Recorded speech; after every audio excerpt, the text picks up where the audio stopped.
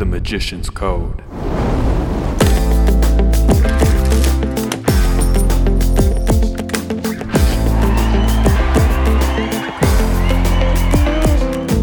Welcome back to The Magician's Code, everybody. My name is Hadlin, and on this episode, we're going to dive into the mind of Jason Ladanye. He is an amazing sleight of hand artist, and artist is a key word here because everything that I see this guy put out is just incredibly well crafted and put together. So without further ado, let's jump into it and meet Jason Ladanye. How's it going, man? It's going all right. Well, thank you for that intro. I appreciate it. It was very nice of you to say all that. Yeah, not a problem. It's really cool. I don't know, like this is our official time meeting, but I've been a friend of yours on Facebook for a while, and I've seen your growth as your posts pop through my feed over the years, and man, I'm so impressed of your career and what you've done with it. It's amazing, man. Well, thanks. I appreciate it. I was kind of, social media is funny because we know people, but we don't know people. I saw that situation of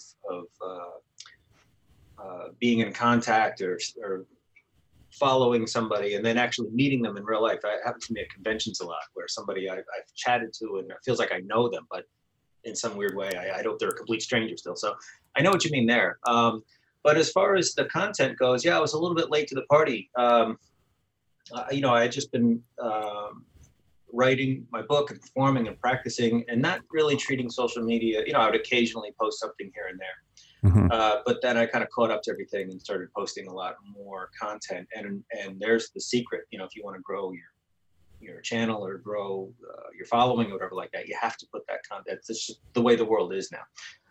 Yep. So all of that stuff that you see is just me being a little bit more proactive about it and taking these videos that I do and cutting them up and trying to put content out there that looks different than other people's material. So that's what you're seeing here.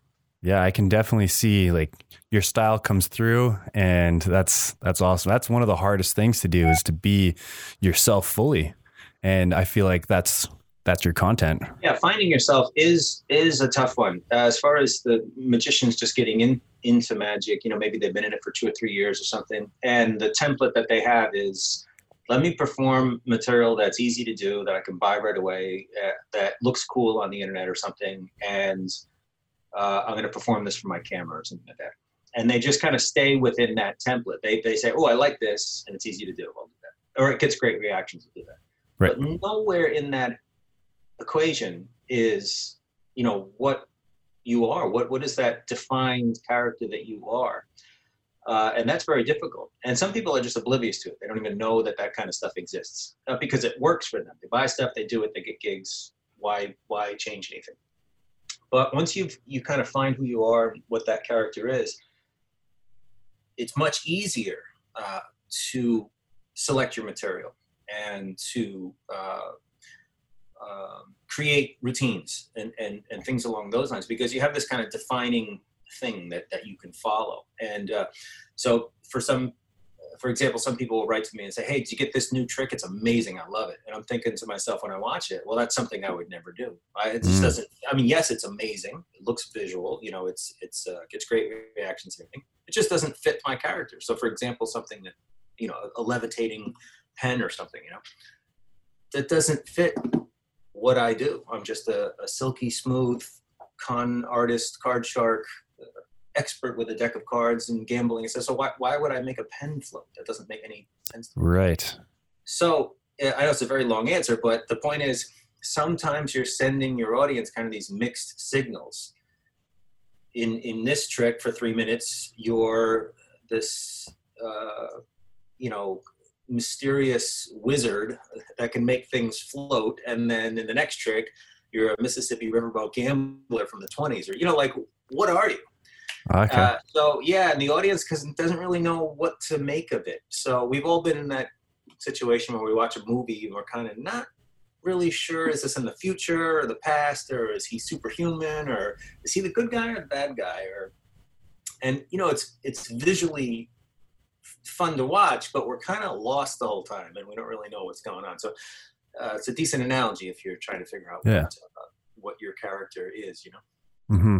definitely. It's I feel like I'm just beginning that process personally of really fine tuning that for my own self. It's a lot of fun to do it. You can explore and make changes as you go, and sometimes you understand even deeper. Like over the years, you can start to say, you know what, I thought I was this, but I'm really digging this type of avenue now that I'm exploring. And one for me personally is the ego. You know, in real life, I'm just kind of like a normal guy. Everybody has a little bit of an ego, but on stage, it's just like blown out of proportion, and that's so much fun to play that role. You know, it's funny because some magicians think I'm really like that, but I'm not. But if you watch some of my material from like 2013, my first DVD set, I'm not there yet. I'm just doing kind of cool card tricks, and there's maybe a little ad lib or line somewhere that may suggest it. But I grew into that even more and started following through that. So if you watch the Magic Castle set, for example, I mean, that guy is just full of himself right from the get-go, you know, and that's that enjoyable thing. But it's consistent from the beginning of the show to the end of the show. So the audience gets, I get what this guy is. And it paints a very clear image for them. And if they're not trying to figure out what's going on, they can enjoy your show, you know, because it's a consistent thing from beginning to end. Right. Yeah. And you can really see like there's hours upon hours on every second of your act. Oh, it's all been, every beat has been thought out. And that comes from performances. There's no substitute. You have to go out and perform and then analyze the feedback and say, you know, I did this and it didn't play. But if you do one show, that's not good enough. It's like a science experiment. You know, you may have something that didn't play. So if you say, okay, I'm never going to do that again. Well, it may have just been that one person, you know? So you try it in a second show and a third show and a fourth show. And once you get that kind of audience feedback and find out how do I deliver the line or how do I do this, it's only fine tuning it, you know? And then you say, okay, that thing's done. But now I've got this other prop in my show. Every time I do this show, this trick or this part of the show doesn't quite resonate, you know? So years and years and years of performances, and boy, you will really find out what works and what doesn't. I love it, man. And I can see, you know, right now you're sitting in your little studio.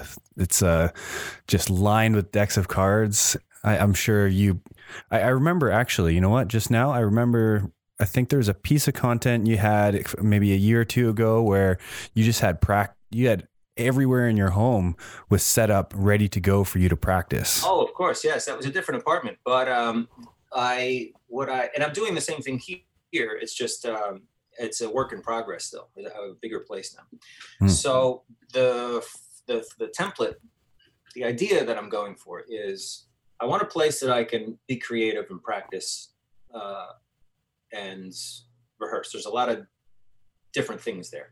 Practice is just like, okay, I'm going to work on this thing, you know, and if I screw it up, I'm going to do it again. Rehearsal is like when you're actually on, you pretend you're on stage performing for people. So I'm in here talking to imaginary spectators, and, you know, I'm trying to talk with my girlfriend about, like, you ever hear me in there talking to people and laughing and responding to them? Just ignore it. When the door is closed, don't come in. So, and you're talking in an animated way, just as if you're on stage. That's the big difference between practice and rehearsal. You know? So in character and everything. So where I'm getting at with this is my last, it was actually 2 apartments ago, but I had a place where I could practice only, and then a different place that was set up for rehearsals. So no matter what, if when I was in that environment, I could rehearse, and everything was set up to look more like a stage environment. And the practice room, not so much. You know, I had all my props and all my things to work on, and then even a different place just to film stuff. Wow. Now, the reason for all this is when creativity right to you, an idea comes to you, you know, you don't want to have to like clean your table off and move books and set the table up, and you know, the inspiration will die. Right. If you're watching a video and you see somebody do a card move and you go, man, that's awesome. I had it happen today. I saw something on social media where I was laying in bed and I saw something and I'm like, oh man, I got to go practice this. And I got right up and went to my card table and started working on it and going, this thing is amazing. But the point is, I was able to walk and sit. But between the moment I saw it and the moment I was working on it was less than 10 seconds. So if you're telling yourself you're going to, well, it's right here. All I had to do was walk into this room. But if you're telling yourself, oh, I want to work on this thing, that's cool. And you have to go into the basement and pull the card table out or clean the dishes off the kitchen table or you know what I mean? Go to some place and have 10 minutes of prep before you do it. That's not gonna cut it, you know. That's gonna hurt your creativity then. But same thing with filming. If I'm inspired to film something, I don't want to have to waste time getting the tripods and the lights and all this business. I just want to sit down and film. So, you know, I know that sounds like a lot. Find 3 different rooms in your house that you can set up for this, but you know, it just that worked for me. You may have one room that you have different areas to do that stuff at. But at the end of the day, I want to be able to either practice, rehearse, or create and just have nothing in the way of that. That's what I'm getting at. To be able to just jump straight into it no matter what. Yeah, exactly. A reading area, you know, a place where there's a chair, a desk, and whatever the current 5 books you're working on. That means when you're sitting there, you're not distracted by all the things around your house, and you can have focused practice or focused work, and that's what's going to get you ahead. Right. You have physical places to be in different mindsets. Oh yeah, for sure. And it's the right environment. That's what people are having problems with right now with this quarantine is they're working from home. Everything's different. So distractions are stronger. You're out of your normal thing, you know? So I like that routine of being in the right place, right time, and you get yourself in the right mindset and you're good to go. Mm-hmm. Do you have a specific routine that you'd go through every day? Well, it's funny because it's coming back. So maybe back in 2010, 2005 to 2010 or something, very, very strict because I was building my chops up at the time. Before that, I was on the road as a professional musician. So I didn't really have a tight schedule, but we were traveling so much. So I'd have a 5-hour drive or all flying all day or something like that, nonstop. It was like 280 gigs a year. So, and that was with Shamika Copeland, if anybody wants to look that up. So we were nonstop touring, which meant I had to keep myself busy somehow. So I read Strong Magic until that thing fell apart. I mean, I literally have it right here. The pages have fallen out of this book.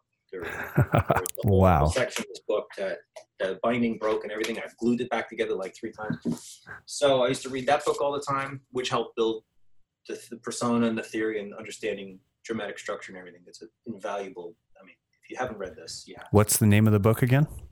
Darwin Ortiz's Strong Magic. Strong Magic by Darwin. Yeah, if you like character and you like understanding progression and build and kind of the whole process of being a performer on stage, it's in there. So anyway, I would read that book a lot and I would practice. I would shed second deals, center deals, bottom deals, all my technical work. But because I had 8 hours on the road or whatever, you know, with 5 other guys in a bus driving from, you know, Bozeman, Montana to LA or something, I would keep myself busy there. Once I got off the road, then I changed it to much more strategic, scheduled practicing. So I figured out, here's a good tip for you. I figured out what time of day I did best with what. Oh. Right? So, because our brains are a little bit different, you know, when you wake up, you might just want to relax for a little bit. And if you're trying to like read first thing in the morning, well, you're kind of amped up and ready to go and have high energy. So it's difficult to sit in the chair because you feel like you want to go do stuff. And other people might be the opposite. They might wake up and want to do all that stuff and then be energetic. And then later in the day when they're relaxing, that's a good time to read, right? So I found out what worked best for me. And that meant that I would wake up. I would always go for a run in the morning. That helped me. I have the best energy then. And then after that, I would practice for like 4 hours or something. Take an hour off for some food, relax, chill out a little bit. And when my mind and everything would start to relax a little bit, then I'd go into like the reading mode and do reading and writing later in the day. And I've experimented with trying to write in the morning and trying to practice and, you know, kind of these different places and times of day to do things. And, you know, some things just wouldn't work. And then I realized, okay, this is a schedule that I can work with. Here hearing. Well, that's Zadok, everybody. Yeah. That's my German Shepherd. So anyway, that's the deal there. And you have to, everyone's different. So you kind of have to find that schedule yourself. But how long do you practice and stay proficient at, how long do you maintain good focus with practice? If you say, oh, I'm going to practice for 10 hours today. That's easy to say, but maybe after 2 hours, you're like pulling your hair out. So practice doesn't become enjoyable anymore, right? So find the amount of time that works for you and then stick with that. Right. So for the next, decade or whatever, I stuck to kind of a regimen like that. But nowadays, since I'm working a lot more, not minus the quarantine, but I have to schedule my practice around the shows. So kind of like whatever show is coming up, that's usually what I'm, prepping for and practicing. So I'll say, okay, there's no reason to keep my center deal in shape if I've got a run of shows for 2 weeks or something that it's not in there. I'm going to practice that stuff to make sure that it's all good, and then look beyond that and say, okay, after that, I have this particular show that I'm going to need all my gambling chops up, or this guy's podcast, or I'm filming this for this company or whatever.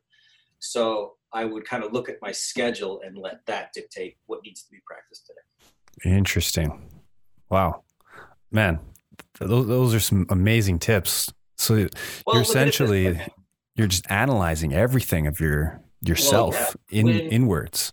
When Apple, the executives at Apple have a meeting, they don't go into it unprepared to say, all right, what's everybody want to, you guys just want to hang out today, or you want to talk? No, they have like a specific set of things they want to talk about. And these are the problems that we're having, and here's potential solutions. Let's brainstorm and figure out what's going on until 2:00. And then from 2 to 3, we're going to talk about this problem that needs, attention.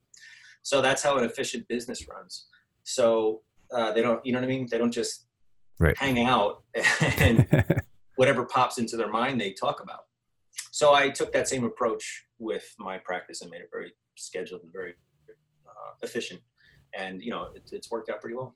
Yeah, definitely shows in everything that we're able to see online. And even the way you speak about it, I can just feel that, you're the type of guy that just works hard. One of the hardest workers. Yeah, well, and also remember there's room for breaks too. I learned something great years ago. I can't remember who said it. It's just some internet post somewhere about some guy saying if you stay in it too long, you don't get to reflect. You have to take some time off to come back so it feels fresh. So don't forget to schedule that stuff in there too, where you say, all right, today, my girlfriend is good at reminding me of it's okay to take like 2 days off, and I always feel like, I can't though. I was like, this is potential time. I could be practicing this thing, So, I'm always taking notes, and I'm always doing this stuff, and that stuff needs to be organized. And if you just stay in it too long, sometimes it gets even harder. So when you come back kind of with a fresh look, you'll be more productive, and you'll maybe see things in a different light sometimes. And it's like the last piece of the puzzle. When I left this puzzle, I was having all these problems with it. And then 2-3 days later, I come back to it and I go, why don't you just do it this way? That's so much easier. So that's having a break is always a very good thing as well.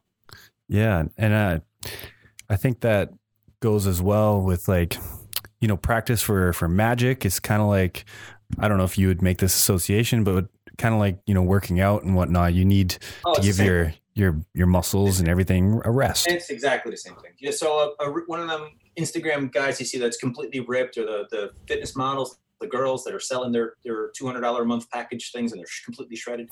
It's the same thing. They don't go to the gym and just say, I'm just going to do what I feel like doing today. They have a journal probably or something in their phone that tells them, okay, today is this, and I'm going to do exactly this many reps for this amount of time, and then I'm going to do that machine, and they work at a specific part of the body. And they just rotate that, and they have to keep changing that, because if you spent any time in the gym, about plateauing, right? You can't stay there. You have to change it up and kind of keep tricking your body. And practice is the same way, and it also should be enjoyable. So there's this thing that I see some of my students have it, and I've heard other people that aren't my students but ask me for advice. Like I hate practicing. That just means you've done too much of that thing. It should be enjoyable. If it's your true passion, there should be no barricade in the way. It's just you should enjoy your practice. But if you tell yourself you're going to do a second deal for 3 hours straight until you hate it, that's not the right mindset. Have you ever been working on a move and then you're like, oh, I'm just not able to get this down. But then when you go to bed next morning, all of a sudden your body just somehow puts it together. I learned that I first had that experience with learning how to play the piano. So when I was like 7 or 8 years old, I would practice piano with my teacher would give me something to work on. And Monday, the lesson was on Monday or whatever. Tuesday, I couldn't do it. Wednesday, I couldn't do it. Thursday, I was super frustrated. Friday, I hated everything. And then Saturday morning, it was like overnight, it would just show up. But I remember being fascinated, like, well, that's pretty cool. So your brain, it's all in your subconscious. You've given your brain a task to do. And even when you go to bed, you may not be thinking about it. But underneath in your subconscious, your brain's still kind of figuring out the muscle memory and all of the things there and trying to make trying to solve your problem. Right. And of course, one day it's there. The solution will present itself. So I'm very aware of that, which gives me much more patience when it comes to learning such things like that. Even though I don't have it today, I know that it will, as long as I continue to work on it, it will show up someday. Now, with some of these sleights, like a center deal and a bottom deal, things are very, very difficult. So it's not something that you can do and say, okay, well, I've practiced today, so tomorrow will be there. Some of these things take years, 3-4 years even, to become proficient at. So again, with going to the gym, you don't go to the gym and say, okay, maybe tomorrow will be ripped. You know that down the road, if you keep up with it, you'll get there. Does grip strength help with magic? Well, I am unique in the sense that I had all that background in music first. So I wouldn't say that strength is really the important thing. It's the independence in fingers. Okay. So with playing piano, you have 10 fingers that need to do 10 different things at the same time, with all different stuff, So I started piano when I was 7, and I took formal lessons until I was like in my mid-20s or so. So that's a lot of practice and exercise, hand exercises for any piano players out there. Those are like, the Bible of finger dexterity. So I think you're going to get a lot more from piano than you would just handling a deck of cards. So when I picked up a deck, I noticed that things were a little bit easier for me. Like I learned a pinky count in like 6 days. The book said, grab the deck and pull down at this corner. And I'm kind of like, oh, cool. The card popped up. So that's incredibly unfair to anyone else that's been working on that move for 5 years. But that was a huge advantage for me with the independence figure. So in other words, I could read something in the book and then just kind of work it out right away. Now, as far as hand strength goes, there's actually those they sell them in like sporting goods stores. Those right. Got the 2 handles and the spring in the middle. Those are horrible for your hands. Those are absolutely horrible. Or the finger things where it's like the 4 springs. Our hands aren't meant for that much resistance. So roll a tennis ball in your fingers or something. That's gonna get your fingers kind of warmed up. And think about how much pressure does it take to push a piano key down? Hardly anything. It's a little button. But that thing that you're squeezing with, that's like ripping your tendons up. You're going to get tendonitis if you think you're going to use those. Yeah, so it's not, you don't need like, huge forearms to work with a deck of cards. Just need independence in fingers. So I was fortunate there that I had that background. Nice. Yeah, that's amazing. That makes so much sense because you had the connections in your mind to move independently all your fingers already. Yeah. And then it just transitioned perfectly. Yep. And I don't remember where I heard it. It was maybe years and years ago, but for some reason, I feel like I was recommended to do that. But yeah, I'm not going to go back to that. No, the companies that sell that stuff are going to tell you that this is what you need.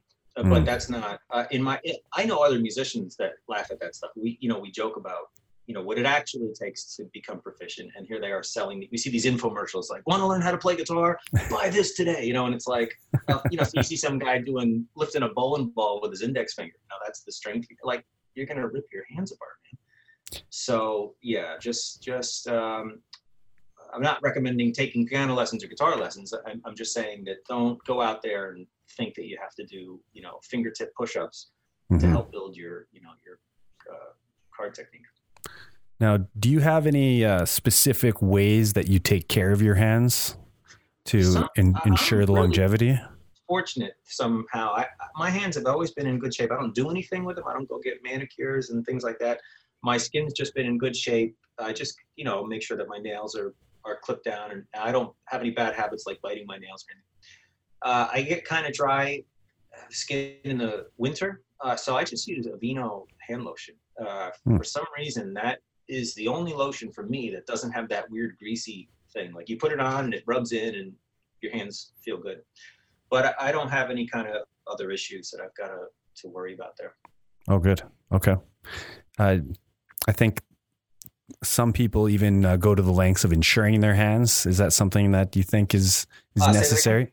I've heard of some people that go to the lengths of insuring their hands, having their hands insured. Is that necessary, you think? Jennifer Lopez getting her rear end insured there. I don't think I need that. I mean, I've had my fair share of issues with my hands. I've got a little bit of tendonitis between these two fingers over here. And some days I don't have any kind of arthritis or anything like that, but we're on this planet once around, do what you can do and go from there. And, okay. So before a show, can you share with us maybe your routine of how you're getting warmed up and getting your mind into the right frame of thinking? Well, I've heard other magicians, and I've performed with other magicians that have told me 4 minutes prior to showtime, hey, I'm going to do this. Should I do this thing or this thing? And I'm thinking to myself, are you out of your mind?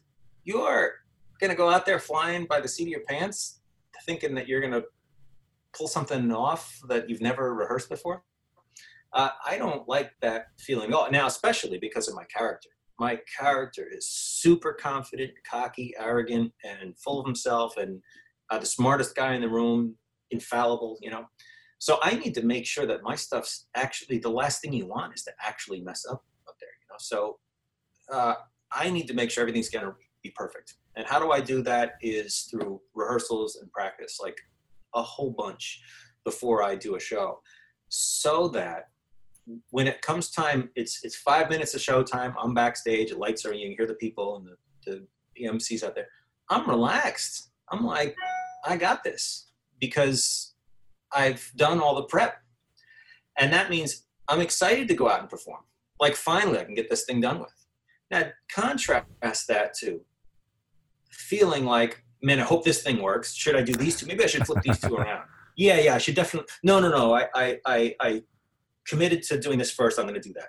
And my third trick, maybe if the audience doesn't like the second one, I can sub in that third one there, and I just practiced this pass in front of the mirror in the dressing room, and it doesn't look so good. So I'm going to take that fourth trick and not do the pass because it's not looking good today. So I'll do, what on earth?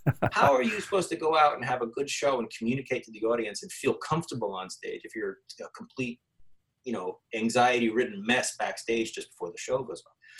So if you practice and rehearse and commit, my good friend Tony Cabral gave me some of the best advice ever. He said, just trust your material. He used a different word, but he said, trust your material. and I love that. I commit to that set, practice it, and do it instead of doing what all of us performers do and have that doubt, that doubt creeps in, And if you listen to that doubt, then you're going to start changing course right before you go out on stage and trying to stay in your comfort zone and all that. So that's my mindset. Have all that preparation first. I have a quote in my first book, Victory Loves Preparation. And if I'm in that mindset, that means I'm comfortable. Now, the audience can pick up on that. If you walk out there and you have a little bit of anxiety and the audience is going to focus on that. And now they're nervous too. They're nervous for you. Is he going to get through this? He looks a little nervous, and that will really cut into the quality of your show. But if you come out, if you watch that cast video, and I'm just super confident and relaxed and they can throw any heckle or any line at me, and I got 10 comebacks, and just, lady, please, that whole thing. I'm in charge now. And that means that they can relax too. I've done this a million times. They can feel that, and that means they can sit back and just watch this show. Like, everybody calm down. We've got this under control. So a good analogy here is the roller coaster, right? You get to the roller coaster, and there's some guy going like, I think it works like this. And I hope that crap up there is going to hold, and he's like, you'll be fine. We had an incident, but that was a long time ago. I mean, that was got to be at least 24 hours by now, and hopefully this will work. And you go like, well, do I buckle this in? And the guy goes, I don't know, if you want, I don't know. You're like, what the hell is this? I'm not ready for this. But if you get the guy that looks like he's been doing it forever, like, here, have a seat, do this, you're going to have a great time. You guys ready? Here we go. Now you're like in comfortable hands. So you'll enjoy the, death-defying ride that you're about to go on. Right. So that's a silly analogy, but it's kind of what you want your audience to feel when you walk out on stage. I think it's great. It really paints a great picture in your mind. Now, what would you say is your definition of magic? Like, how do you define it? Magic, your mic cut out just for 1 second. So you said the definition of magic, right? Yeah. So it's the experience that the audience has, this wonderment, this impenetrable puzzle that you have planted in their minds, right? And it's like this bubble. And the more they think about it, the more this bubble just gets bigger and bigger, and they just can't figure out. And they can come back to it later in life and still think about, how the hell could he have done that? And it's this magical moment. And in order to achieve that, you need to have a true miracle. You have to have something that the method is truly diabolical, hidden. There's no way, right? And if you can achieve that, you do have this mystery. And if you can deliver that mystery in a fun way with a fun character or a fun premise, something that's got the emotional hooks in it. These Instagram videos are like, there's nothing there. The card's red and now they're black, and there's no vessel. It's just a special effect. But if you come on stage and present the atmosphere, the scene, the characters, the premise, follow me along for this, right? And then give them this amazing moment that they can't solve. That's magic for me. Now, what I mean about this impenetrable method, right? If you leave some avenue for somebody to start thinking, maybe it was done this way, maybe it was done that way, that starts to diminish that big bubble, because now they're thinking about, let me solve this puzzle. And if you let them in, now it's just this let me figure this one out, that kind of thing. And it diminishes that experience for them. So that's why you have to be very careful and make sure you create these true miracles. And a quick movie analogy, right? If you've got a movie that you're watching and the special effects aren't that good, you can't, like these knockoff movies from India or Japan, or the low budget action movies, you can't really enjoy the movie because you're like, oh, that was obviously a green screen, or I saw the stunt double's face there. You're not getting lost in the premise of the movie. You're more analytical, right? So you don't want your audience to be there. So back to the original thing. If you can deliver it in the right way and have this absolutely astounding mystery, that means that will live on for the rest of their lives, and they will remember it forever. And that's what my goal is to have them remember this stuff forever. So 25 years goes by, and somebody opens up a deck of cards, and this person goes, man, I got to tell you about this one guy I saw this one time. And they tell this crazy, elaborate, 10 times what you did, but still the point is it's there. Now, magic is unique in that sense, because people don't tend to say, when they see a painting, they don't say, oh my God, 35 years ago I saw this painting, and if they see a band, they go, oh my God, 28 years ago I saw this band down in Florida. Magic tends to really stick in their minds because reality was shaped right in front of them, and it sticks in them in a deeper way than other art forms do. So that's a really nice, extra that comes along with magic. Yeah, you're creating a memory for them. Oh yeah, and it's vivid, because we have rules in the world, and here you come along breaking all of these rules, so it's very memorable for them. Yeah, you're almost creating a legend in their minds to speak and on the later. Other thing too is, the more impressive the miracle is, the more they're gonna think about it, and it blows up in their mind, and it becomes. That's why when they tell these stories, they exaggerate a lot. A quick little side story. I did a trick. I did card to ceiling once, and this was forever ago. Just a casual. I was at a party, and these other guys were doing some magic there. It was like Team A and Team B. I was there with my friends, and there was this other college football frat guys there. And there was like the host of the party was this gorgeous girl, So they were trying to impress this girl, and my friends were like, Jay, go get him, I'm like, yeah, let him have the fun, And I had already some pretty decent chops back then. So I was prepared with the card to ceiling, right? So I did the routine. Long story short, I brought the house down. I just threw that thing up. The cards stuck, and all the cards fell down, and everybody lost, lost their minds. And of course, I won the battle of the cards. And but the funny thing is about how these people remember these and how the legend thing blows up is like, 4 years later or something, I'm at a different party with some of those same friends, and they're telling a story. And this is what they said. They said, like, dude, like, there was these guys over there, and Jay was over here, and like, Jay went up to the girl. He's like, yo, Jen, name any card you want, and Jen names a card. And she said the ace of hearts. And then Jay takes a deck of cards and he throws it into the ceiling fan. And on one of the blades of the ceiling fan, it was one card. We slowed it down, and the fan slows down, and we pulled off the ace of hearts off of that fan. And I'm thinking to myself, like, what? And of course I go, yeah, it was really hard getting that one card on that fan blade. But, it's just been practicing it for a long time. So that's just proof that in their minds, they hold on to that memory and they keep building on it. And they weren't exaggerating that on purpose. They remembered me piercing a fan blade on this thing, and that was not the case at all. The true story is it was close to the fan. So I threw it up on the ceiling, and when I looked up, I realized, oh man, I was like a foot away from that fan blade. Like next time I got to look up, Right. Well, it was a very dramatic moment because I just looked her right in the eyes, and without looking, I just threw it. Oh, nice. But it's just proof how these memories are held, and that is where the art in magic is. Yeah, it'd be. I guess that's kind of one of the goals is you want to, think about the story that they could tell later on down the line. Of course, yeah, be memorable. I mean, what's the point of a movie you watch and never watch again? It's when you're watching a movie and going, it's just blowing my mind. Like I want to. This is amazing. Very memorable thing. Casino, Heat.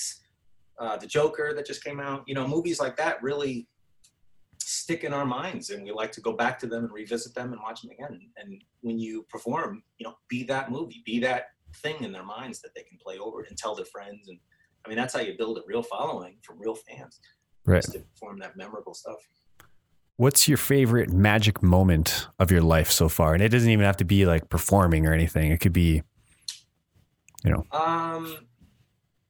Boy, that's a tough one. These questions are always tricky because there's so many moments to think about. Something, and this is just the first thing that popped in my mind. So later I might even think of a different. Then it'll happen tonight. 8 hours from now, I'll wake up and go, oh, why did I say that instead? But for example, it's happened to me a few times. But I'll be on tour or something, and I realize as I'm walking down the beach in Florida or something, I'm thinking to myself, I'm here. Like I've made it. Like I got 3 weeks of dates lined up, and I'm driving my car I always wanted, and I've got my fancy suits, and I've got my nice watch, and I'm not that I'm a material guy. I'm not a material, even though I may seem that way. I'm happy with the things I have, and I'm not looking to go buy boats and stupid shit like that. But I'm walking down that beach thinking, cards brought me here. Like all I do is mess around with a deck of cards, and here I am. And the last time I felt that was in Lebanon last year. I was there with my buddy Pascal, invited me over to perform for a couple weeks, a handful of shows and some lectures, and it's basically like a big vacation. But I remember thinking we're sitting on some rooftop in Lebanon, which is an absolutely beautiful city, and they're bringing you like $60 cigars, and I'd be like, oh, let me get this Scotch here, this 15 wow. Here. They go, no, you're getting a 21. And I'm like, no, that's way too. And he's like, no, shut up. You're getting a 20. And I'm like, okay. And so you're drinking these whiskeys whiskeys and these scotch and just hanging out, talking shop. And you're thinking, all I did was follow my passion and I do what I love. And these people are happy to host and show me their country. And I'm on this giant paid vacation for 2 weeks, you know? So those moments, that's when I say I trusted my thing. I had a great mom that supported me with this stuff. And that you kind of get reminded that, hey, I followed my dream and, you know, here I am. So that's what I would say. That's incredible. Man, that's amazing. A little deep, but you know, you know, I hope you weren't looking for like, oh, my favorite moment is when the spectator has an ace. No. Yeah. So no, that's like, beautiful. That's the, you know, so many people have that dream, you know, and you have to sit back and realize sometimes, even though I'm fighting for this new thing, I want this, and I'm trying to attain that. You have to stop and say, well, hey, wait a minute. Look what you've got right now. You were a touring musician. Yeah. How did you know that it was magic and not music? That's a great question. So I knew, you know, when I was 7, I'd started my first piano lessons, but I also started going to the magic shop and playing with cards, and I got my first book and everything on magic, and knew that was something I liked to do. So everything all kind of started at once, and I joined my first band at around 13, 14 years old, and I made it. I got my big break. I got assigned by a national band when I was late 18, 19, 20. I was with this guy, Vince Converse, who did tour around the country, and I thought I made it then, but we were like in a bus, you know, doing gigs for $500, you know. Or like, you know, sleeping in rest stops to save money on hotels. So as far as I was concerned, I was like, man, I've made it. I'm sleeping in a rest stop, about ready to go play in some bar in Ohio somewhere, you know. And but then I realized, after that band fell apart, I realized, you know, that band gave me some exposure, and I met the next band through the contacts with Vince. And I got my big break. I got the phone call where they said, you're signed, you're in the band, you're in a national touring band right now. And then we went international, we did Australia. Literally flew all over the world and did these giant sponsored festivals, just making it money, and full rock star status. You know, I had all the stupid rock star, you know, when you are on stage like that, you can wear the dumbest stuff and get away with it. I had like a pink zebra shirt on, you know, and we did Conan O'Brien. I was on Conan O'Brien when it was late night. We did Austin City Limits. We did some pretty major gigs, you know. And like I had mentioned it earlier in this interview, I said when I was on the road, I was doing these chops, you know, in practice. Yep. So it was a great icebreaker to go backstage, and there's Jeff Beck, you know, sitting there playing his guitar before stage, you know, and I'd go up with the guitar player, we'd introduce ourselves. And of course, the guitar player would always be like, hey, can my friend show you a card trick, you know? So there was opportunities to perform for these guys in B.B. King's band. They loved the bridge. All they would do is play bridge all day. So I took a deck of cards and I took their deck and just culled the spades and 2 pharaohs and did a bridge deal. And they thought that was, after the 3rd spade went down, everybody was like leaving the place. So I had a lot of fun performing there. But I was enjoying those little performances, and I had all the card chops, and I felt like, well, I'm not doing anything with this stuff. I'm not getting any gigs. I've got all these chops. I've got these ideas. I've created a handful of routines. I've enjoyed the technical aspect of it, but where am I going with it? And music was actually kind of getting in the way of all that stuff. So I did a handful of gigs a year, but I couldn't live on those few card gigs that I did. But I enjoyed them because I could show up at a gig with a deck of cards. If I did a music gig, I had 2 keyboards, guitars, amps, cables, mic stand, you know, like the PA, like it took me like an hour to load the stuff in. So that was my first thing there. Like, do I really want to be doing this? And in music, you play for 3 hours and you make like $85. And I'm not joking. You get like $350 and you got to split it 6 ways, you know? Right. So, but you can work as much as you want, you know? So you can work Tuesday, Wednesday, Thursday, Friday, Saturday, and make $600 a week or something. So it's just obnoxious, you know? So the financial thing was one element there that I remember thinking like, okay, maybe not. Now there's 2 other things. The first thing was I started realizing the longer I played with Shamika, she's great, but nobody's going to know who I am. I'm working on her career. I'm part of one of the gears in her thing. Right. In her machine. Yeah, exactly. And that's great and all. But 10 years from now, I'm just going to be the keyboard player. And they don't even know your name. You know, you're just part of the thing. You get paid well, but you're just part of her legacy. And then the other thing that happened is she ended up having some surgery or something. We had like a 3-month break. And that was a first 3-month break in like 5 years. And I went home and all of a sudden I realized like, wow, I've got an apartment and 3 cats. And like you wake up in the morning and the sun comes in and you can watch TV. Like it was a whole new life for me because I had just been living on the road. So those first couple of weeks were like, this is amazing. I don't have to go do anything. Like I don't have any income, but this is really cool. I have like my own pad here. And because really I've been living out of a suitcase and living in hotel rooms for like since it's been 8-9 years or something like that. Wow. So then I started realizing, well, I need to pay rent. So let me do a few card shows because that can at least help me pay some bills and split the rent and everything with my girlfriend at the time. And I realized after just getting a few gigs, like not bad, you know, I'm already making about half what I was on the road in only like a couple weeks. And of course, you know the rule, you do a gig and you hand out cards and you get some follow-up work and somebody will say, hey, are you working tomorrow? You know, and you know, that kind of stuff happens.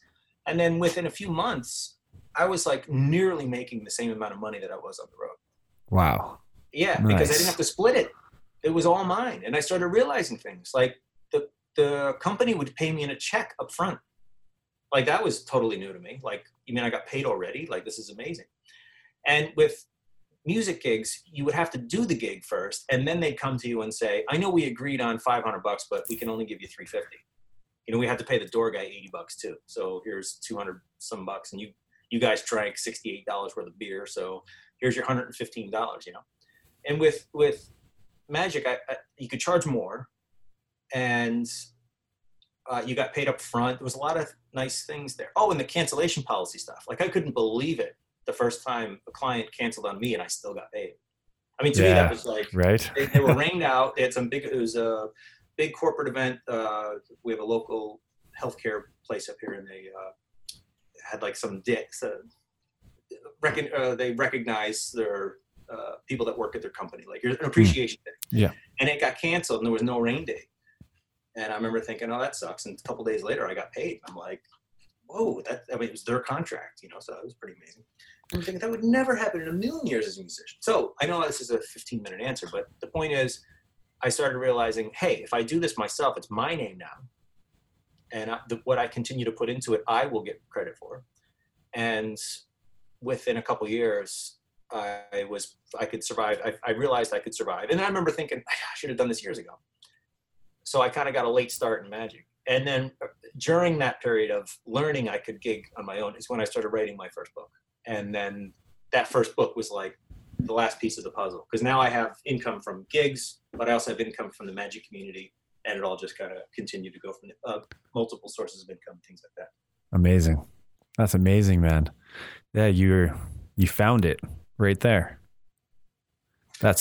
I love hearing these stories, and especially yours is just, do you feel like some of what you learned on the road as a musician helped you?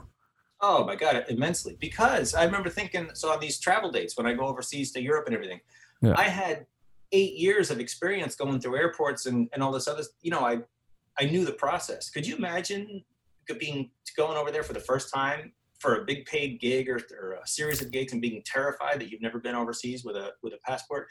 So you start to learn all the little shortcuts and tricks of road life and overpacking. You know, when I go with my girlfriend to places, she brings for like 4 days or something, she'll bring like a month's worth of clothes, you know, and I'm carrying those 3 suitcases.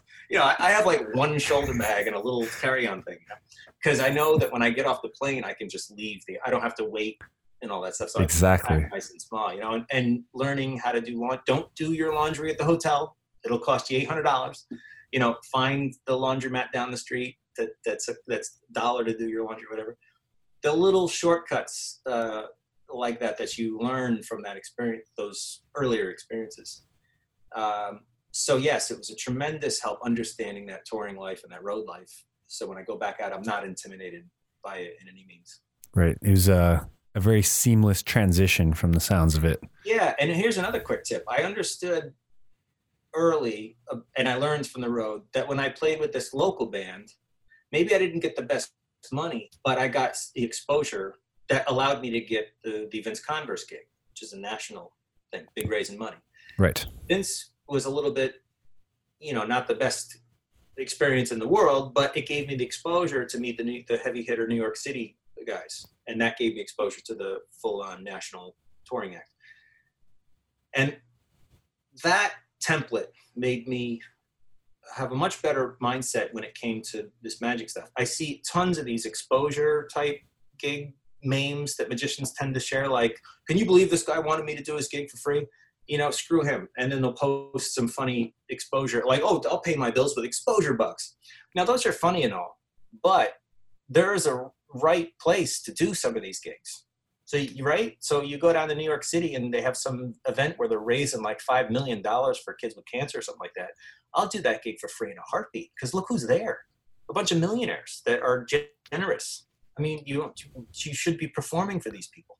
Right. So I learned from music that just sometimes you have to settle for these gigs that don't pay as much, knowing that I'm going to get something back from this, and bringing that into magic. I remember thinking early on, I'm going to lose money doing this gig, but I knew I had to do it because it's putting me down in New York City. Right. And sure enough, years down the road or months or whatever, you'll get something back from that. And I see a lot of younger magicians that say, nope, I'm not doing that.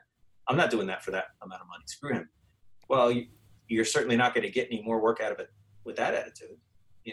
Now, there are people that do take advantage of it. Hey, we want you to come do a 6-hour gig. You're going to get great exposure at my kid's 6-year-old birthday. Like, come on. So there are, have to be able to recognize when you take gigs and when you don't gigs. Fortunately, I'm not a kid's. I've done one kid's show in my life, and I'll never do another one. So I learned, that was back in 2005 or something. I still have the scars from it, emotional scars. So I don't mess with any of that super low stuff that comes in. That's just, I'm sorry. I'm not your performer, so I don't have to worry about those things. Right. And it's so powerful when you're able to say no to gigs as well. It is I remember that. No is a powerful thing, because if you keep saying yes, you have to keep being malleable. You have to keep changing yourself and say, can I fit into this person's thing, And it all comes full circle to what we started talking about. If you know what you are, then that power of no is so much better. I just don't do your kid's party. I don't care that you need one and you're cornered and you told your kid you were going to have a magician. That's not my fault. I don't do that. And I think a lot of other performers may just say, oh, I need the money, let me do that show. And then they end up with a lot of problems because the client may say, well, we didn't think you were that, or, you're trying to kind of sell them something that you're really not. Right. And also they can feel it too. Yeah. The follow-up work that you get too. Do you really want to put yourself in that environment and get more of that type of work? So it's very nice to be able to say, these are the gigs I want to do, and I'm going to focus my energy there. And then you can follow up work from those types of gigs and those types of clients. That's powerful, man. There's one more message about this knowing who you are kind of thing. And it's a message I got from Mike Vincent, another great, one of the best performers alive today. Michael Vincent taught me to always have some truth to your presentations, because that's genuine. So do I want to create a character that's completely fictitious, completely made up, right? And now what can I pull from? Nothing. I have no experience in this fictitious character. I don't know where to start because I have to create it all from scratch. Or you can create something that really is you, but exaggerated for stage to add that dramatic element. So you can see all the life experience that I've had is coming out in my shows. Every time I open my mouth when I'm performing, some part of that is true. So like in my Triumph routine, for example, I talk about my brother gave me a difficult time when I was learning how to do this stuff. That's true. Now, he didn't do all the stuff that's in the trick, but at least I'm pulling from a true memory. And that means that all the ad libs and the jokes and the feelings and the storytelling is much more accurate. Could you imagine trying to tell a story to your bros that you're just making up as you go? I mean, they'll figure out that this isn't right. You know, and then this girl came in and she was like, yo, and I'm like, yo, you know, like, Yeah. but if they know you and you're telling the story, it's much more genuine if that stuff really happened. And then of course you can exaggerate and elaborate like we all do with stories, but it's genuine. So back to that character thing, if you watch my character, every little bit of that kind of there's something there in every single thing, like the high cheekbones and the chiseled jawline and all those. Yeah. My mom used to take a picture of me and go, your cheekbones are so high, your eyes are so beautiful, and you got this cute little button nose, and you know, and you know that those memories and such are much easier to convey when I'm on stage talking about how beautiful I am. I'm just replaying my mom saying all that stuff, and my eyes kind of glaze over, and I go, you know, and it's the chiseled jawline and the high cheekbones and those piercing green eyes and the perfectly textured hair and the tailored suit and the fast car and the rock hard six-pack and the tattoos and the perfect amount of 5 o'clock shadow. Says I'm a bad boy, you know. That's those things kind of happened. So there's truth behind the joke, and that's where the humor will hit, instead of if I created some fictitious thing that I'm trying to, you know, ask myself, do you think this would be funny? You know, like, I don't know, you know. So yeah, because the audience can feel fakeness. Oh yes, of course. You're hollow. You're just. It's method acting. A really good actor, if he's going to play some sort of insane person, will lock himself in a room for 3 months until he goes nuts, and then he has some experience to pull from when he plays the character. Oh, right. That's what they do, and that's how those characters they're so vivid on screen, because they're pulling from a true experience. If you're going to play a gambler, they go into the casino for 3 months and get the feel of what this life is really like, and then they're much more genuine on stage. Right. Or you're going to play a professional poker player. Oh, okay. Just give me some poker chips, I'll be fine. What's that character going to be like? You know, they're not going to know the language, the way things really are, the atmosphere of a casino, all of those things that they can absorb if they did the method acting thing, sat in a casino for 3 months and experienced. Right. Or learning a few of the fighting moves by taking an actual class or something. Reeves, you know, not that Keanu Reeves is. I mean, you could say what you want about him as an actor, but the point is, he goes through these boot camp style military gun range exercises that look like they're for the FBI or for some military or such like that. So when he goes on to camera, he's got the same training that the actual real SEAL team people have, you know. So of course it's going to look more genuine. There's nothing worse than seeing an action hero that holds a gun in a teacup grip. You know what I'm talking about? That they hold down, like that's amateur stuff. When you put your hand, you're supposed to have you're supposed to know how to hold a gun, you know. So you see these action heroes sometimes in these low budget movies that don't know. You can tell that they've never handled a gun before in their lives. So yeah, that's very important to come across as genuine with your audience. It's much better connection. Mm-hmm. Now, I say always, sorry. What I meant to say is, over the past few years, as I'm currently figuring out my character, I am envisioning a future version of myself that is able to, kind of like a comedian, in the sense of you walk up to a gig with just whatever's on your person. And then you mentioned that you just walk up to a gig with a deck of cards, and like that just, it makes me want to ask you your thoughts on like gimmicks versus slights, and what do you think is the correct way to approach something? Like, should someone use a gimmick as a crutch, or put in that work to be able to, like you have? Well, that's a personal choice. You know, do you you know, I don't want to be on here bashing the gaff guys, because you know, of course, yeah, no, and I don't mean to get you to do it's that. Funny too, because magicians have this kind of catty, petty thing where they like to attack each other a lot. Like on a guitar forum or something, you see somebody play a video and they go, "Wow, great chops! You know, you sound like your influences." And on a magic forum, somebody posts a video doing something, and it's like 90% you suck, and that was terrible and blah, blah, blah. So there's this weird thing that the magic community has, right? So if I say anything that offends anybody, that's not the point here. So it's a personal choice for me because I find it much more rewarding to put in the hours for the sleights and have a potential skill set. I own that. I earned that skill set. I didn't save up $2 and go on Penguin and buy some thing that does it. Who are you then? You're a guy that had $2 in your pocket. But so that's for me, that's a rewarding thing. So going to the gym. I went to the gym. I now I've got a ripped up 6-pack. I eat clean and I put the time in and my body looks this way. There's no shortcut for that. There's no shortcut whatsoever. You either did it or you didn't do it. And that's very gratifying to have that.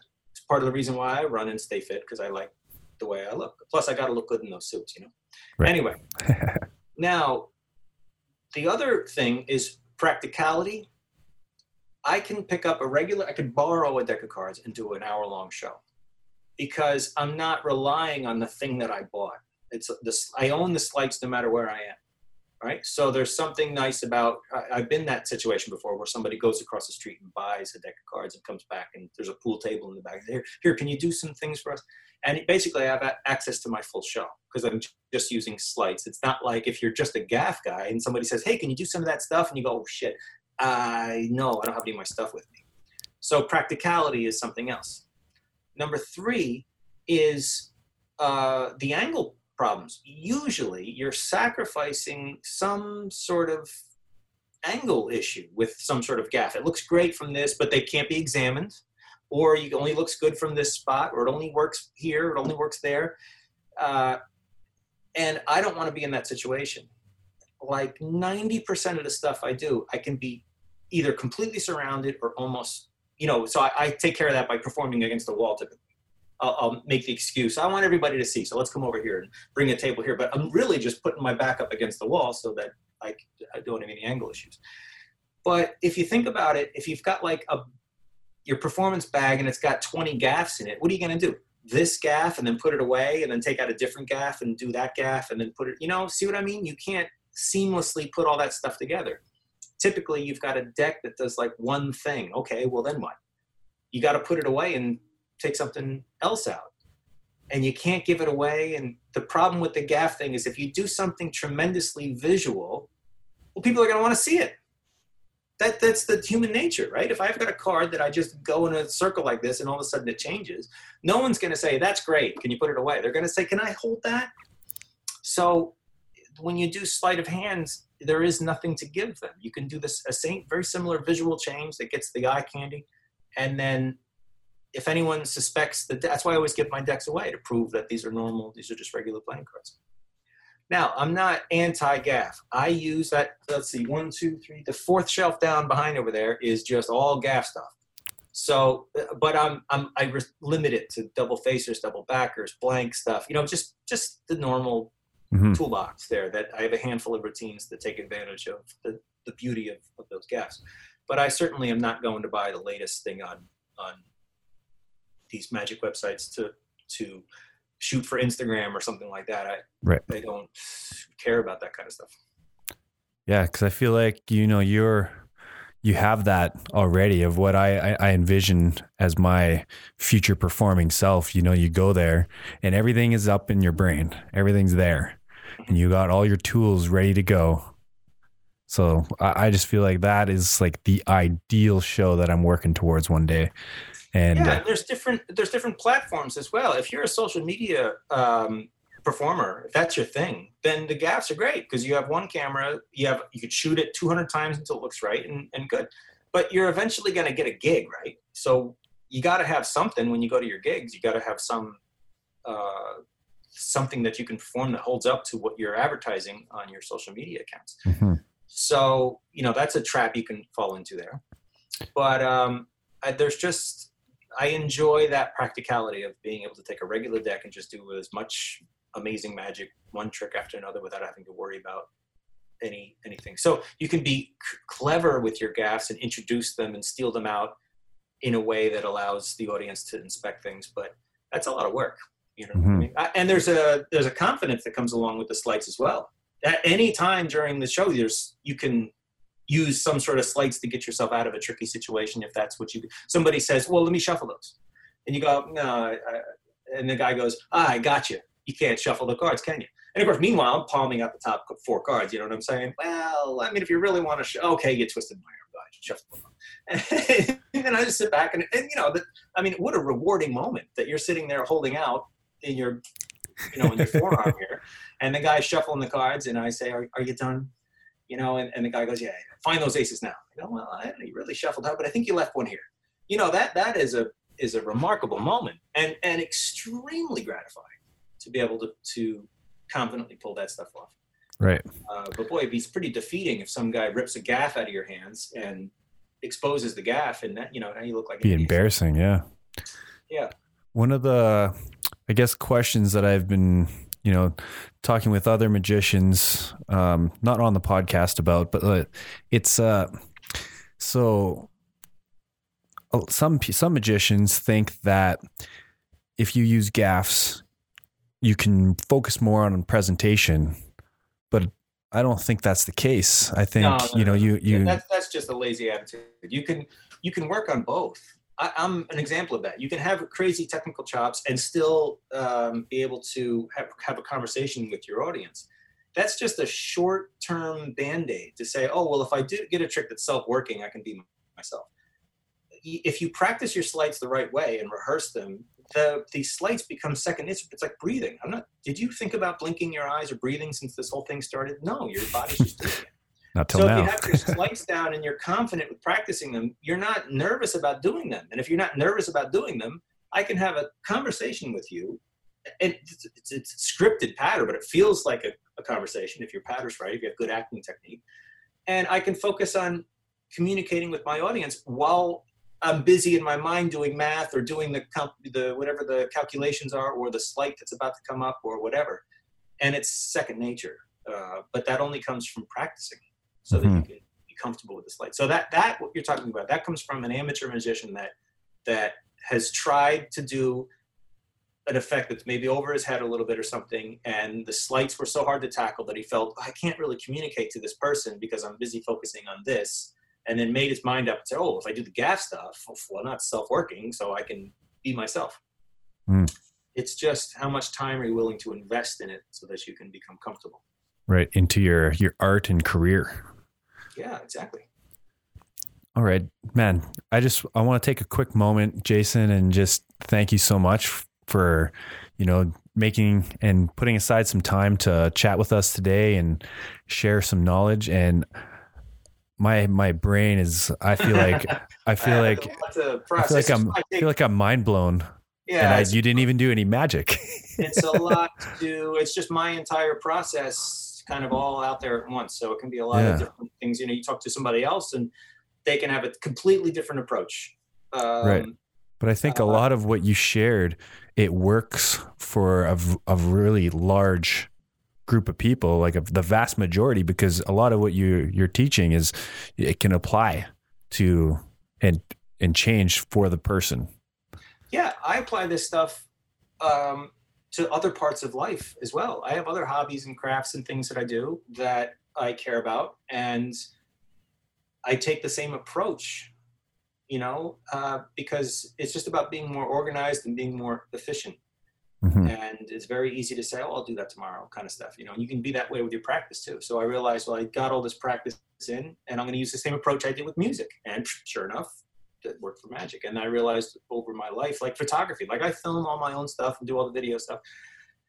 And if I'm trying to teach myself that stuff, well, that's terrible. So find people that are better than you and see what you can learn from them, practice. There was so many times that I would do photography shoots just for practice. I'd go out and shoot some leaves or some birds or some, sunlight stuff and playing with light and all that.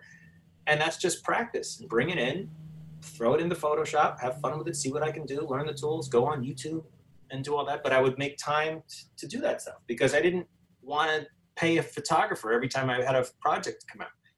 I took the same approach with video and everything. Find people that are better, learn from them, pay them, practice it. And that way you're kind of your own business. You're your own machine. Could you imagine if I had to pay somebody to do all my video work? And oh man, yeah, it's going to be hard to get ahead, you know? That's exactly why I learned video personally, is so that I wouldn't have to spend thousands of dollars just to get a videographer. And you know what? In the beginning, though, you do it. Unfortunately, there are going to be some times where you are going to have to make an investment in your business. So I see a lot of people that I've seen things like your girlfriend taking your promotional shots in your living room with the hard shadow on the back, and if someone's going to hire you, you got to put the money up front. But remember, once you start getting some capital, it's okay to dump back in. And while you're busy learning stuff, it's okay to pay the professionals to get yourself looking right. You can take a look at my website to see that. All those professional shots really help sell the image of what I am. I can ask the right price with that stuff. So over time, though, you can start filming things yourself or doing video camera work yourself. Mm-hmm. Once you can match the level of the brand that you want to put out. Exactly. So even like my book, I just did a interview with FHM magazine, and they wanted some shots for cards, and it was during the quarantine anyway, so I knew I couldn't get any of my usual guys. So I did all the shots myself, and they came out amazing. They came out great, but I wouldn't have been able to do that if I hadn't met them and learned from them. So it's just something to keep in mind, another skill set that you can work on. And if that was years ago, I would have paid them because I want that to look good for the magazine, you know? Mm-hmm. Exactly. Yeah. It's definitely valuable, especially in the social media age nowadays. You need to be able to produce that type of quality anyways. Yeah. I want my stuff to look different. There's a lot of guys out there that shoot amazing moves, but it's just on their iPhone in their kitchen or something like that. And I want everything I want to have my brand on that stuff all the time. So you'll never see a shaky iPhone video. I mean, I make silly things all the time, goofy things. Sometimes that I'll throw on my iPhone, sometimes more for a joke. But when it's real card technique or whatever, I've got the right lighting, the angles, and it's got some nice music on it. The way it's not an accident the way the light is hitting the mat. Right. It's not an accident with that sliver of light that's coming over the top of my hands. I want that to add to the whole picture, so it just looks really good. Mm-hmm. And think about it. At the end of the day, you're watching some guy deal cards. I mean, how boring is that? Somebody was on my Facebook the other day saying, like, who cares, I forget the exact argument, but that's why I hate Facebook. So just like Instagram, people go, oh, it's great. Facebook's like, it's the wrong discussion all the time.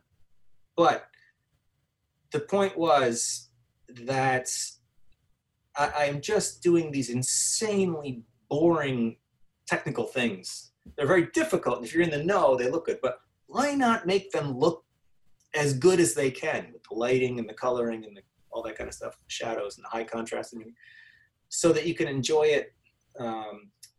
It's visually pleasing to the eye, in addition to the technical work. Right. That we're doing there, right? So right. Exactly. That's my formula.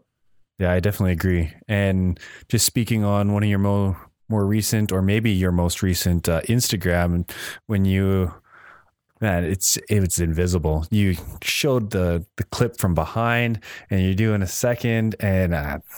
The over the top. Yeah, the brief is non-existent. Oh, it's amazing. Here's something I love it, man. Happened. Well, thank you. I appreciate it. And that's just, honestly, I put, it's got to be 5 to 8 years into that second deal to get that brief, so it's just non-existent. But what I've noticed, and I never respond to my hecklers directly, right? You get a lot of people, especially on YouTube, and it's just the nature of these things. They feel attacked by it. They get triggered right away. Oh, you're getting praise. I hate you for these 10 reasons. But what ends up happening is I'll shoot some video, and you'll get these guys that move the goalposts all the time, right? Oh, well, you're shooting it this way because you can't shoot it from the top. Or you're shooting it this way because you're not good enough to do it this way. Or you sped the tape up. That was a good one. Oh, these are so rewarding for me.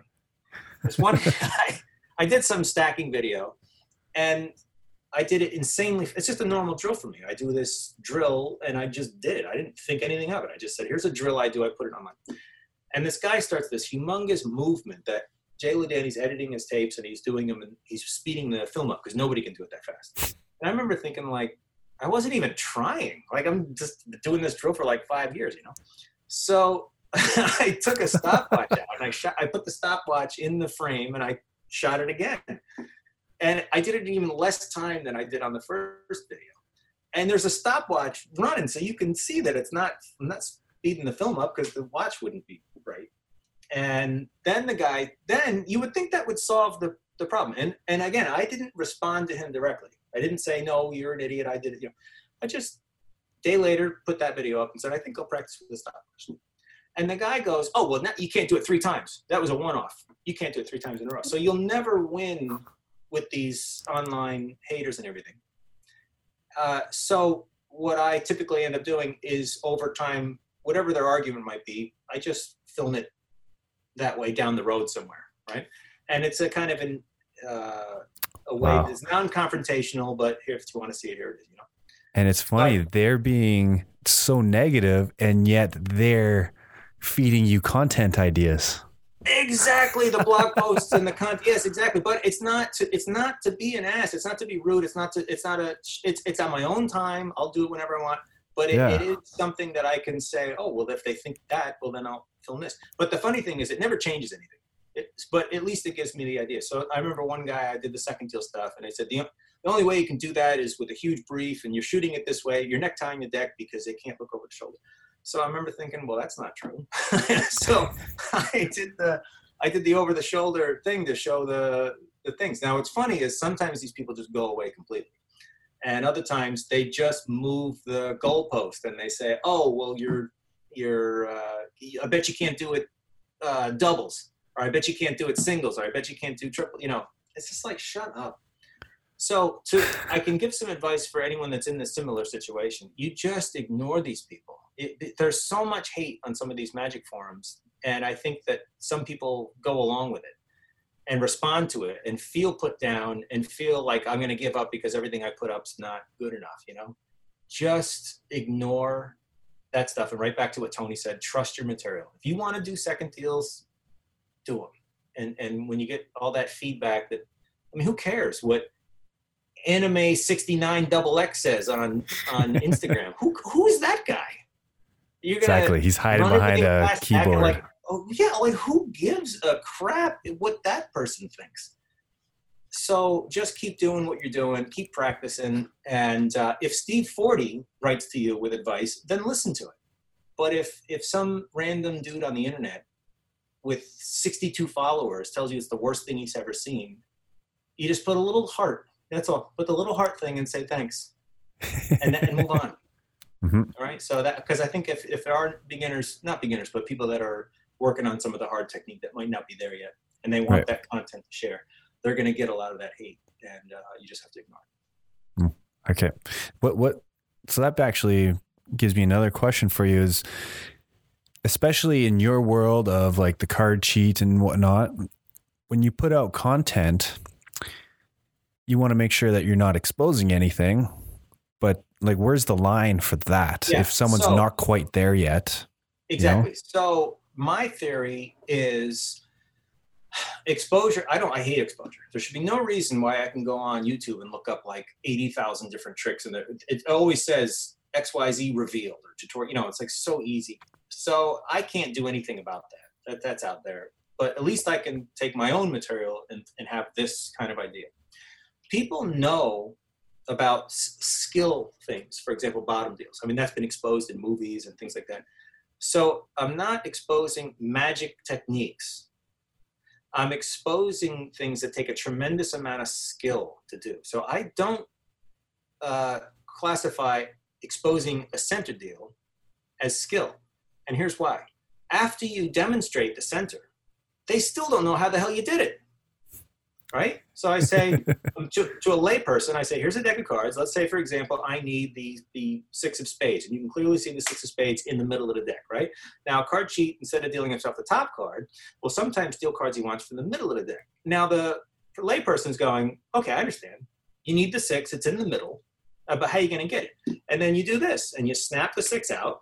And you're holding the 6. And they go, well, how did you get the card? So do you see how I didn't give anything away? Right. I explained the skill and it sounds complicated, and I seemingly did it effortlessly. So it feels like a magic trick. And they go home saying that guy could pull cards out of the middle, but they didn't expose anything. Now, I certainly don't go, I don't want to do any I don't know who listens. Is it primarily magicians that listen to your podcast? Yeah. Okay. Primarily so, mystery entertainers. So yeah, I don't go up to someone and say, hey, you see how I hold these two cards together? Or when I push them in, I angle them over like this. And I'm not giving away magical moves like that by any means. Mm-hmm. So a lot of the stuff that feels like exposure is really just gambling technique. And honestly, if you're a card player, you should know those things exist. That's a gaming protection plan. I know people can shuffle cards or cheat this way or cheat that way.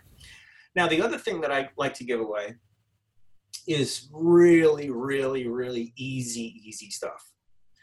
And that means those tricks you'll find in the beginner books, 10 amazing beginner card tricks, and they're so easy to figure out to begin with. They might fool you once, but they can't stand up to a second performance. Right. That you would teach a 5-year-old that would love to do something. Remember that trick where you have the 3 of diamonds and the 7 of hearts, and then you have the 7 of diamonds and the 3, or the opposite suits, that stuff's, might fool somebody once, but if they think about it, they can figure out. So my template for some of these tricks I create is to teach an audience member one of those very simple things, but then do like the supercharged version of it right afterwards, where it like completely fools them for real afterwards. So that I don't qualify as exposure, because it's like you're giving away such a small, obvious, silly thing to begin with. It is a tricky line to find though sometimes, but your gut should tell you like, I'm giving away too much information, because you don't want to shoot yourself in the foot, right? One trick you say, look, I can do this. And then the next trick, you're trying to fool them with it. That's not going to work. Now, It leads me to a very interesting element sometimes. Let's say I do the center deal demo and they go, oh my God, this guy can deal cards out of the middle.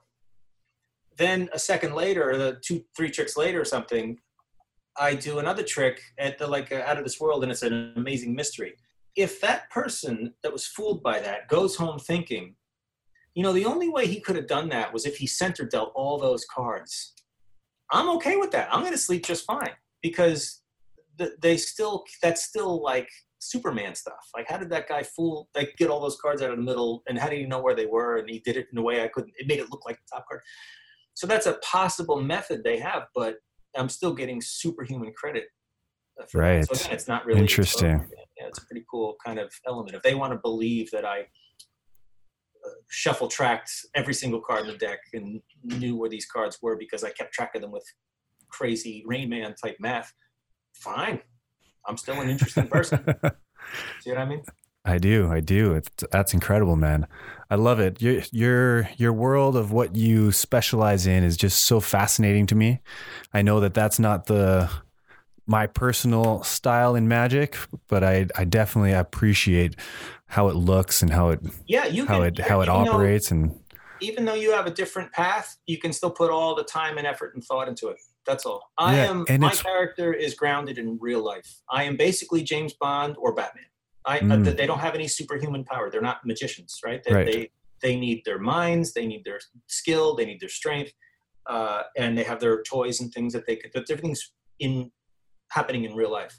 So that's my template. And if you're more like Superman, that allows you to do kind of supernatural things, and you should stay in the supernatural area and do everything that you do there. But you can still apply all of this thinking as long as it's consistent within your own universe.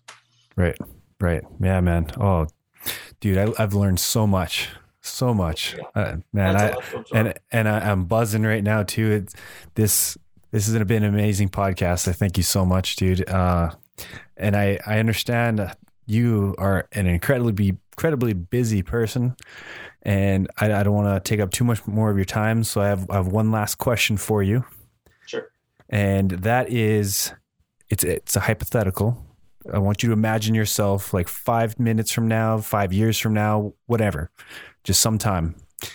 And let's say an evil magician wipes the minds of everybody that ever knew you. Just there's a spell. So now you almost had like a reset button. What's the first thing that you do to get back to where you are?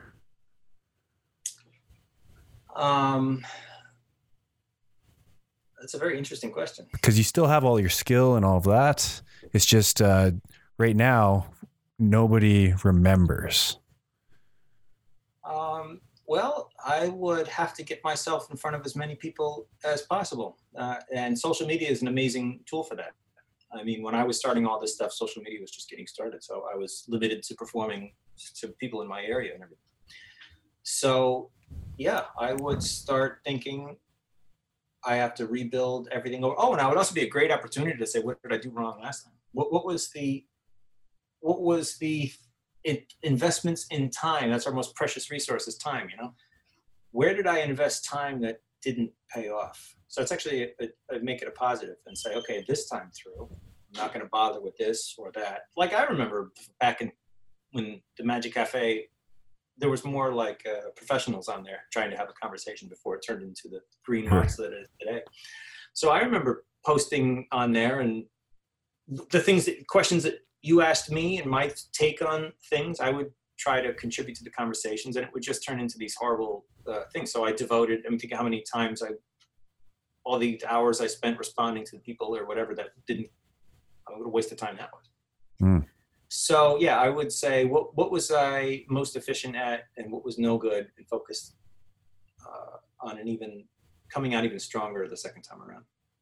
Amazing. And I believe that by doing that, that would then snap everybody out of that, and they'd remember who you are. Because I feel like you have such a unique brand and unique personality that when people see you again, all of a sudden, just like, oh, wait. It's such a recognizable thing. And I feel like that's something that I just hope that one day I'll be able to achieve, is a character that is so recognizable. Yeah, so, and it comes back to buying that stuff online. If you buy all the same stuff that other people buy, you're just another person buying someone else's material, So I definitely wanted to carve out my own thing. There's other guys out there that do card tricks, but just focused on my specific character and my specific, I don't worry about what anybody else is doing. I don't care about other people's advice that like, unless Steve Forty comes calling or people that I have my circle of people, Mike Vincent, Andrew Imhurst, Tony Cabral, we help each other and discuss things, but I want to make sure I'm carving out my own thing. And that way I don't have to worry about influence or all these things. I just stay on my path. And Right. I'm the one selling the stuff here, so I got to be on top of it. That's amazing, Jason. Okay. Well, how can people find you? What's the best ways to contact you? Put a deck of cards out in the backyard at midnight when the moon is shining bright. No, and I will appear. No, I am Card You need Magic to make that Jason. video, by the way. I feel like that would be an amazing video.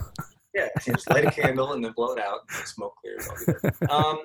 I am Card Magic by Jason. Card Magic by Jason is my handle across like everything. So you can find me on YouTube there. Just search my name in Google. It'll all come up. So Card Magic by Jason is my Instagram as well.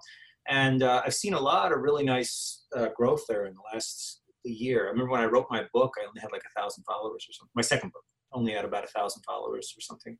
And I'm coming up on about 6 now. So that's only been a year and change. So that seems to be growing a lot faster now, probably because I'm posting more content there. And of course, my website is cardmagicbyjason.com. And the site, there's a store on there and there's some media and such. It's more for my corporate clients that site's for. But if you're interested in buying some of my content, you can do it there. It's all over the, Vanishing Ink and all the usual places. Right. As well, but you can buy direct from me if you wish. There's a new DVD coming out. This is you're the first place I've tipped it. We're pretty close to finishing up. It's called Live in London. I did a lecture over there, and it's about 2 hours of material, and it was beautifully shot. And I'm also throwing the Magic Castle set on there with an audio commentary like you see in DVDs. So I'm not tipping the methods, but I'm like what we talked about, the character, ad-libs, kind of the theory behind the show as the show progresses. And I can tell you some of my internal thoughts as I'm performing and match them up with, you see what I did there? That was me looking in the audience for the right person for the next trick. Even though I'm on the middle trick, I'm searching out who I'm Interesting. Yeah. So I'll be talking about a few things like that. And I just got the artwork back for it. It's just stunning. And so I'm pretty pleased about that. So that'll be for sale. We're just working on it now, so I don't want to lock myself into it. Yeah. Oh man, that sounds so valuable. I can't wait to really like hear your thoughts as you perform. Like that's amazing. Yeah, that's a big part of it, because I'm certainly not thinking about which way do I cut the cards now and how many cards do I hold back on the left. I'm not thinking about any stuff. I'm thinking about I'm a couple tricks ahead. I'm thinking like, should I use that ad lib from the last show, or should I try this ad lib? That kind of thing. So that'll be coming out soon. And, with this pandemic that's going on, I've just been focusing on writing my next book and organizing the stuff that has just been adding up over the years. I get these kind of half-baked ideas, and they're all on Post-it notes and legal pads and everything. And I've just been enjoying. It's tedious work to organize all that stuff. Right. But I've been getting on top of it, because usually I'm busy performing and I can't do that stuff. So I'm actually kind of enjoying this time off here to kind of catch up on everything. And at the end of this thing, I'll have a third book ready to go. So that's kind of what I'm busy doing right now. Amazing, man. I can't wait. I can't wait for these releases, and I can't wait to dive into more of your material. And thank you so much, man. I appreciate it. I had such a great time learning from you, and I know everyone else did as well. And yeah, so definitely go check out Jason. And yeah, dude, all the best to you in the rest of quarantine here. And I can't wait to hear from you again soon. Excellent. It was a pleasure. Thanks for having me. Great questions. And it was a fun interview. I appreciate it. There you have it, guys. That was Jason Ladanye. Damn. I learned so much. And man, I know I say this all the time, but I'm buzzing. But like this time it's different. I feel like, you know what? I'm just going to stop right there. I'm going to go practice. I am reworking my entire schedule, because I feel like my schedule needs a lot of work, and this is motivating me. Let's get that in line. Let's get it going. Dude, this is amazing. Everybody, I hope you enjoyed the episode. I hope you learned a lot, and I hope your mind has been expanded, and I hope that you take these teachings and really take them seriously, because this is going to help you as a magician, as a mystery entertainer.